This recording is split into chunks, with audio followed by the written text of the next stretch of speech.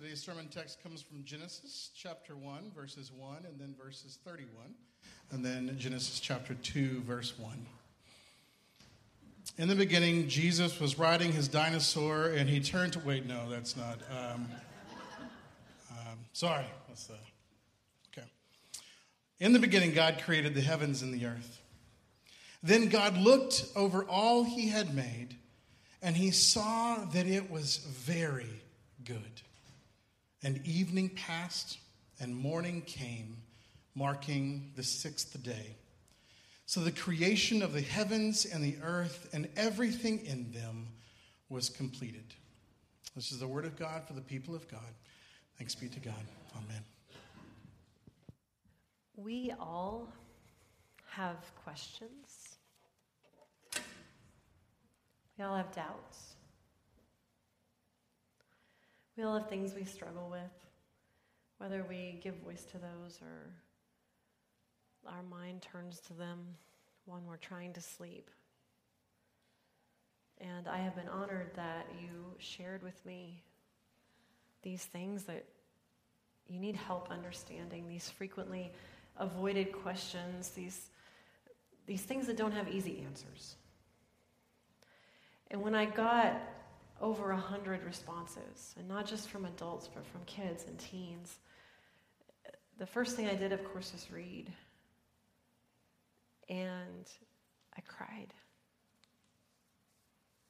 Because some of these are just questions, hey, tell me about this, but some of these are hurts that I know are from years ago that you're still carrying. And so as I was reading them, I realized, before I even set about answering them, I just need to lay them before God. So I took all of these and the ones that were sent to me from children, and I just laid them before the altar. So I've been praying for you and for our questions.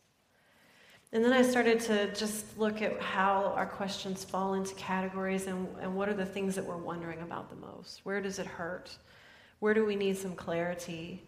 And what I wish is I could have an audience with God like Moses would, and his face would be shining, and I could come back and you'd see my face shining, and I could say, well, this is exactly what God says. But because we're all going to have to wait for eternity to see God and to ask those direct questions, instead I've just been spending a lot of time in prayer with your questions. A lot of time in study. Even as I'm going about life, sometime I'll hear something or think of something, and I'll put it into my file for the questions. And so over the next couple of weeks, we're going to be looking at some of the hardest questions we have. Some of the most frequently asked questions, the ones that I heard from you the most, that's what we're going to be tackling. And today I wanted to start with the interplay between our faith and science. And I wanted to do that with the question a child gave me because it's Backpack Sunday, and I thought this child put it in a very interesting way. I thought you'd appreciate it. So this is what a little boy or girl, I think boy because it's dinosaurs, but this is what a child in our congregation asked. Did Jesus have a dinosaur? And did he create dinosaurs or know about them? And so, you would think that's kind of an easy question. As much as we would love to picture Jesus riding around Galilee on a triceratops. No, that was different time periods. And, did he create dinosaurs or know about them? Yes. And at the same time, isn't this getting to that deeper question that I heard over and over again? Which is, can I be a deeply believing person of faith and still appreciate the best that science has to offer? Or do I need to pick one or the other? And too often, the question is framed exactly like this. And I think many of us know someone who, in the course of study, they were a person of faith, and then they went to school or graduate school, and because of what they learned in science and how they felt like it was incompatible, they lost their faith. I heard that question.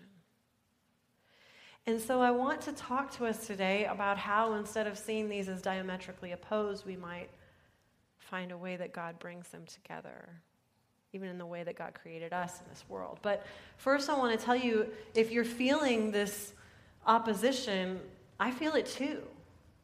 I mean, I still remember on the side of science reading some of the things that Stephen Hawking said more recently in the past couple of years, how he said, as we discover all these things in science, and he's one of our greatest thinkers, this really should mean that we see religion and everything of faith as just this crutch used by the weak. So if you're too afraid or too feeble, then you need the crutch of religion, but once you get stronger, you can just lean all the way on science. I'm sure you've heard people make that argument. And then on the other side, there are people of faith, and some that I know, who say, look, we need to just be people of faith. The Bible lays out everything that we need, and science is not helpful. In fact, it's hurtful. And I've even heard people say, those fossil records, Satan put fossils in places to fool us. I've heard this. I've seen it. I've read it. So on both sides, there are people who say, you have to pick. And we feel it. This child feels it. You've felt it. And my question is, do we have to pick? Or might we not be able to fully embrace our faith and the Word of God as inspired and holy? And there's a child who's going to answer me right back there. So awesome. And can we also say, and God gave us brains and delights in us understanding the world around us more deeply every day? I believe we can. I believe it's not an either or, but we can find what we can appreciate in both of these things. Now, before I go further, these are frequently avoided questions for a reason. People get riled up, they get upset, emotions run high around these questions. And let me acknowledge this off the bat. You may come to a different conclusion than I do on this, and that's okay. You may think differently than the person sitting in the pew next to you, and that's okay, because I'm almost 100% certain. You can never be 100% certain of anything, but let's stand on this and say, I don't think the answer to this question is a salvation level issue. Meaning, when we finally see Jesus face to face, do I ever have any idea that Jesus is going to say, Laura, you really led my people, and you gave generously of your time, and you were just attempting to be compassionate, and you sought forgiveness, and this and this and this, but you got that creation thing wrong. And so off you go, right? Like, Jesus isn't going to get us to heaven and say, oh, you screwed that one thing up, and so no, I'm sorry, no place for you here. This is going to be something that we need to strive to understand, that will enrich our faith, but that totally we can disagree on if we come to different conclusions, and our faith is still intact. Our salvation is not threatened by this. At the same time, the number of times I heard this question from y'all means we need to talk about it. Because the more we understand this issue, fully understand this issue, the more I think the conflict is just going to fade away. When we fully understand it, we'll say, oh, well, there's really no reason to be in conflict about this. So let me take you to a place that I go where I see the conflict kind of on display, and that is I go with my father almost every year to the McDonald Observatory. So instead of being surrounded by my church and believers, I am surrounded by a lot of scientists, astrophysicists and great research scientists and astronomers. I mean, everybody there is dialed in on science, and I am the pastor in that midst. And so sometimes that leads to awkward things that I say or do that make me stick out like a sore thumb. And one of those times, you might have heard me tell this story, is the first time I went and I got to look through the big telescope. They have amazing telescopes, and you get to look at the stars, and they had put M57, which is the Ring Nebula, into the viewfinder. And so you're waiting in this long line, you finally get to the eyepiece. I looked in. Here is something I have only seen in pictures, and it is glowing before me. And what did I say? It's magical. No. It wasn't, that was not the right thing to say. The man next to me, who is the scientist, actually barked at me. He said, "No!" And I went, "What did I do wrong?" He said, "It is not magic. It's science." I'm dramatizing that. And the whole line behind me, I could see going, does not belong off the island, right? So that's kind of the soup that's out there. I learned not to use figures of speech that people could unintentionally take literally. I was an English major. But I also go to places where when I say I'm a pastor, the scientists get excited every now and then. And I still remember, I don't know if Kevin remembers this, we were sitting at a table and somebody found out I was a pastor and said, "Oh, you must be so excited about dark energy." Well, tell me, what am I excited about? Tell us what we're excited about. And he sat down and he said, "Well, let me tell you," he said, "a couple of decades ago, all of us in the scientific community thought that the universe, after the Big Bang, expanded, of course, and we were trying to figure out the rate that it was slowing down, the rate of deceleration. So Big Bang, everything takes off, and all of the laws of physics that govern all of creation we know say that gravity is going to work as a natural slowing agent on this. I'm not explaining this well, but you're with me, right? So think of a little car that you push. Eventually, it slows down because of friction, right? This is what every scientist thought the universe was going to be doing. What they wondered was, what's the rate of deceleration? Then Hubble came around, 1998, and suddenly we have a telescope outside of our atmosphere, so no distortion, that's looking at the stars. And suddenly scientists said, we have a chance to calculate this rate of deceleration. And they used this image right here. Well, when they calculated it, they figured something shocking, something horrifying, something no one had predicted. They could not calculate the rate of deceleration. Why? The universe was not slowing down in its expansion. It was speeding up. The universe is accelerating in its expansion. We have no way to explain that. So the scientist is getting excited. We don't know what's going on. He said, we have no clue.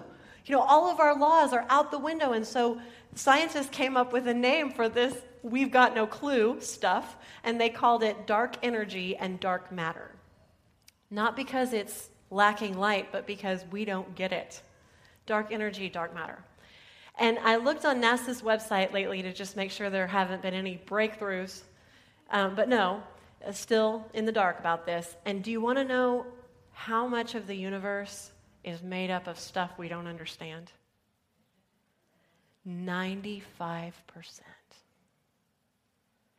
95% of the universe is behaving and governed by forces our minds do not yet comprehend.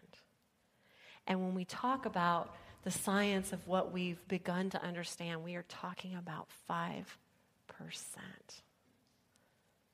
That's humbling, isn't it? And don't you feel like in there is some room for faith? The scientists did too. Now, on the other side, every time I open my Bible, every time, I feel like I discover something new, or I encounter the text in a fresh way, or there's a new underline. I think, how did I never see that before? Every time. None of us would presume to say, oh yeah, I get it, 100%, I get this. I know exactly how to apply that to my life, and I'm living it perfectly, right? So if there is all of this room, both in our faith to learn new things, and in the world around us to understand things in a deeper, more meaningful way, I think that we really can say that there's things we can appreciate about both. And I would even come to the point that does it really damage our faith if we say that a day is something other than a literal 24-hour period? I'd say no. Now, I want you to hang with me on this, and the way I want to explain this, remember, thinking people disagree, but there's some good stuff here, is to point you to the way God interacts with us. And that way is incarnation. It's a word scholars use, But when you take it, when you look at the pieces of it, incarnate, it means in skin.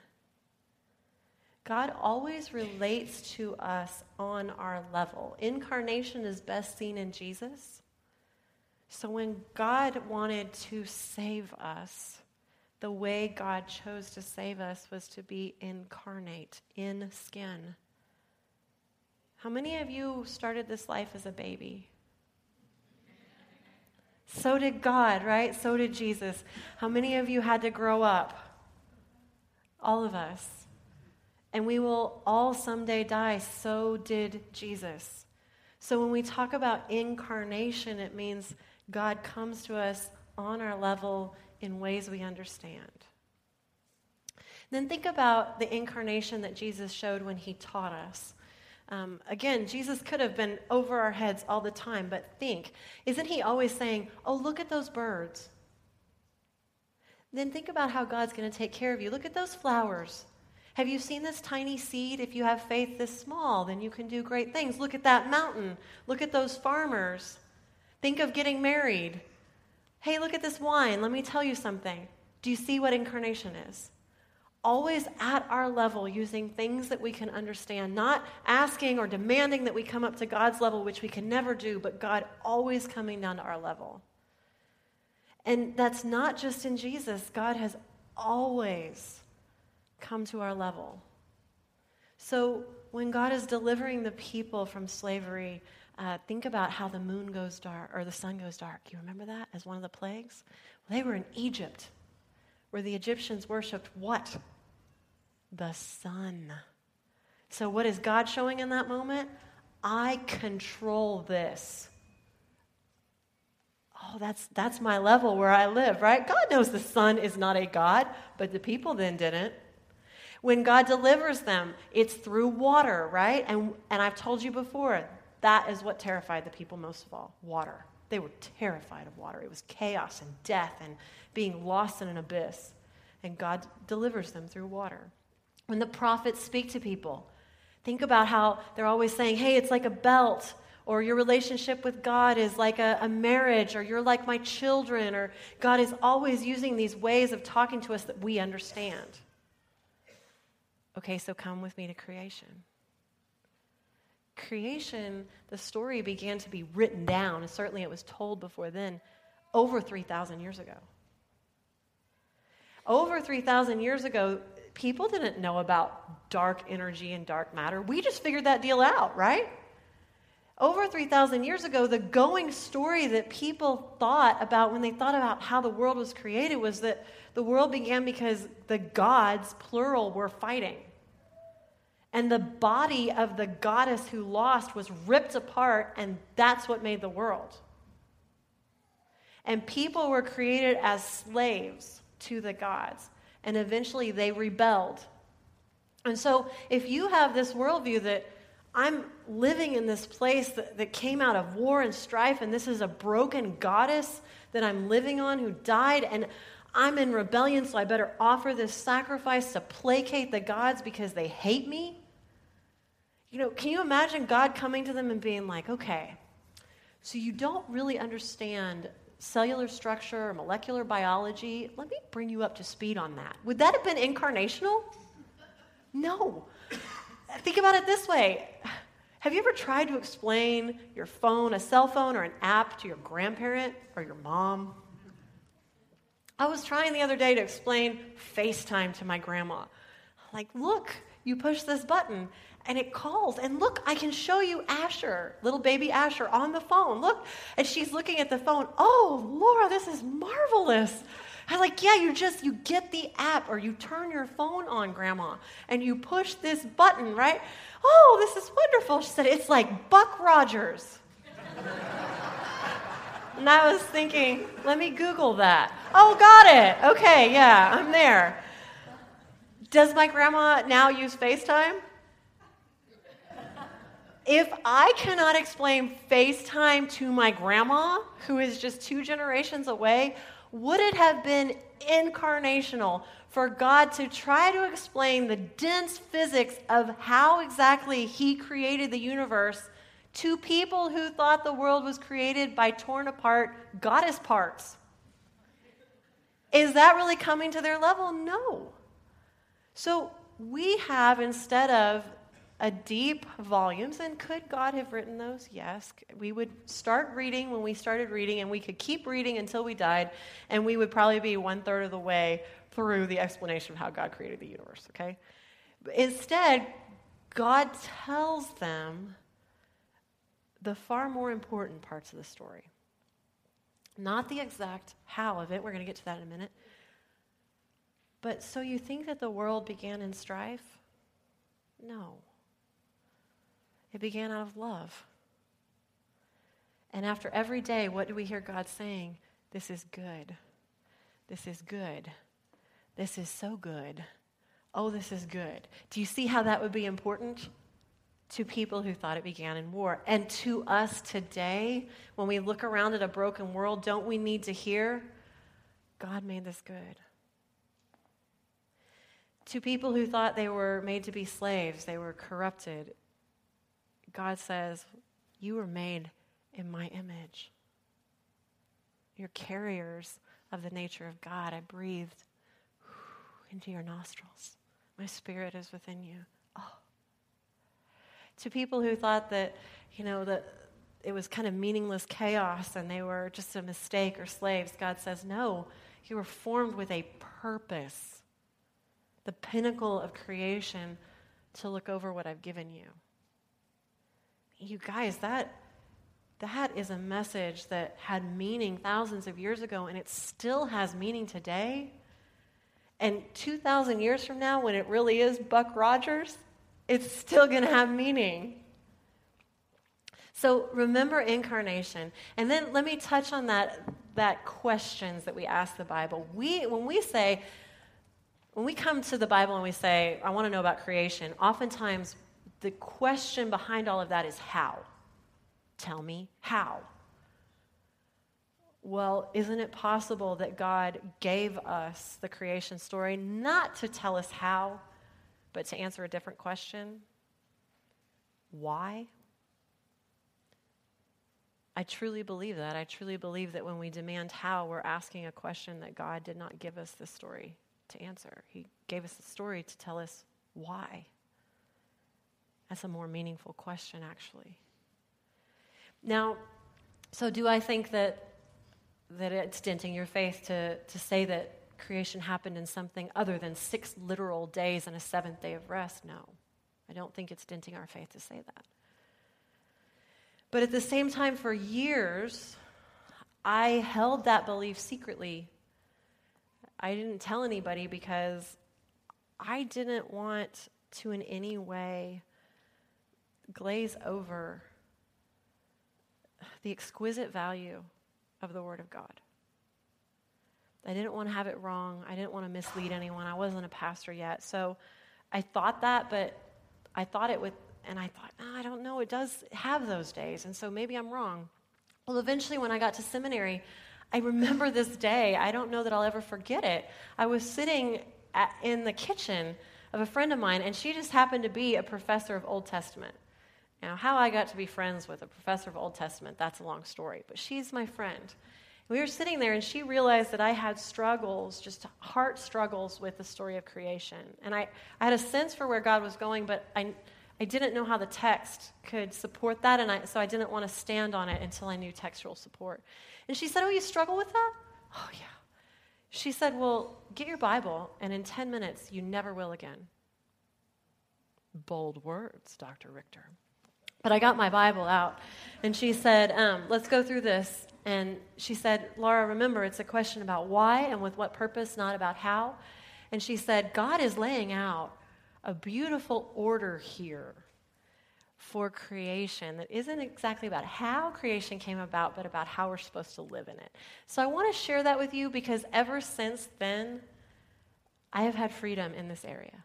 It really has transformed my thinking about this. I have this liberated space. And if I could share even a bit of that with you and release some worry, I want to do it. So here we go. She envisioned it as an arrow. I have redone it as a house because I think that's cool. So Here we go. If you have a Bible with you, or if you have an app on your phone, then I invite you to get out and turn to Genesis chapter 1. We're just going to go through the story of the creation. And if you have a more word-for-word translation, this becomes even more clear. So if you need to know what that means after church, I'd be glad to tell you. So day 1, Genesis 1:1, God creates the heavens and the earth, day and night. Okay, so we have here day 1. It's going to come up any minute now. Heavens and earth, there we go. Day and night, light and dark. So that's the creation, what is formed on day 1. On day 2, skip down with me to verse 6. This is interesting. Here we have incarnational stuff again. Let there be a space between the waters to separate the waters of heaven from the waters of the earth. Have you ever wondered about that? What are the waters of heaven? I wondered. The ancient Israelites saw the sky as blue, and they assumed that that was because there's water up there. That's why it's blue. So do you see how God doesn't say, look, you've got this all wrong. It's atmosphere, and someday you're going to need to be really concerned about that, okay? God says, sure. Waters above from waters below. So what we have here created is sky and water on day 2, and in a very incarnational way to tell the story. Then on day 3, going down to verse 9, this is the day when land, seas, and vegetation, really just the land and the vegetation are separated from the seas because, see, the water is here, so the land is pulled out of that and is separate. Now, these first 3 days are what my professor called forming days. This is formed, and this is formed, and this is formed. The next days she called filling days. So we turn to day number 4, and that's where the filling days begin. And we're going to see a pattern here. What is formed here, you're going to see it in verse 16. The 2 great lights, the larger one to govern the day, the smaller one to govern the night. What are we talking about here? The sun and the moon and the stars. Yes. So sun and the moon, stars. Okay? The larger one to govern the day, the smaller one to govern the night, to separate light from darkness. So these things that are created on the filling days fill these spaces here, and then also have a governing. They're structuring them. And God specifically says, you govern the day and you govern the night, right? You think the next day is going to have a pattern like this? It's really exciting. Okay, day 5, verse 20. Let the waters swarm with sea creatures and the skies be filled with birds. Look at that. And God tells these sea creatures and birds to fill these spaces. So they are filling these spaces and giving structure to them. Cool, huh? Okay, day 6, in the morning, God creates land animals and again says to them, fill this space here of land and vegetation. And then, okay, so do you see, yeah, we're going to get to that. Do you see how these things fill these days that they correspond to? Then in the afternoon, God creates humanity. And God says to humanity, and I want to read this extended verse here because it helps us know what God is asking us to do. God blessed them and said, be fruitful and multiply, fill the earth and govern it. Reign over the fish in the sea and the birds in the sky and all the animals that scurry along the ground and every seed-bearing plant. So see, God is saying, you're above all of this. You are reigning over it, and you're taking care of it. You're providing structure and order to all of these things that I've created. Then we get to day 7. And who is the centerpiece of day 7? And that's in chapter 2. It's all about God. God finished the work of creation, and God rested from all the work, and God blessed the 7th day. And so that gives us the structure that at the very pinnacle of creation is God. So this is our right place in creation. Now, you guys, why would we waste another minute demanding that this story tell us how when it is giving us such a beautiful picture of why and what our purpose is?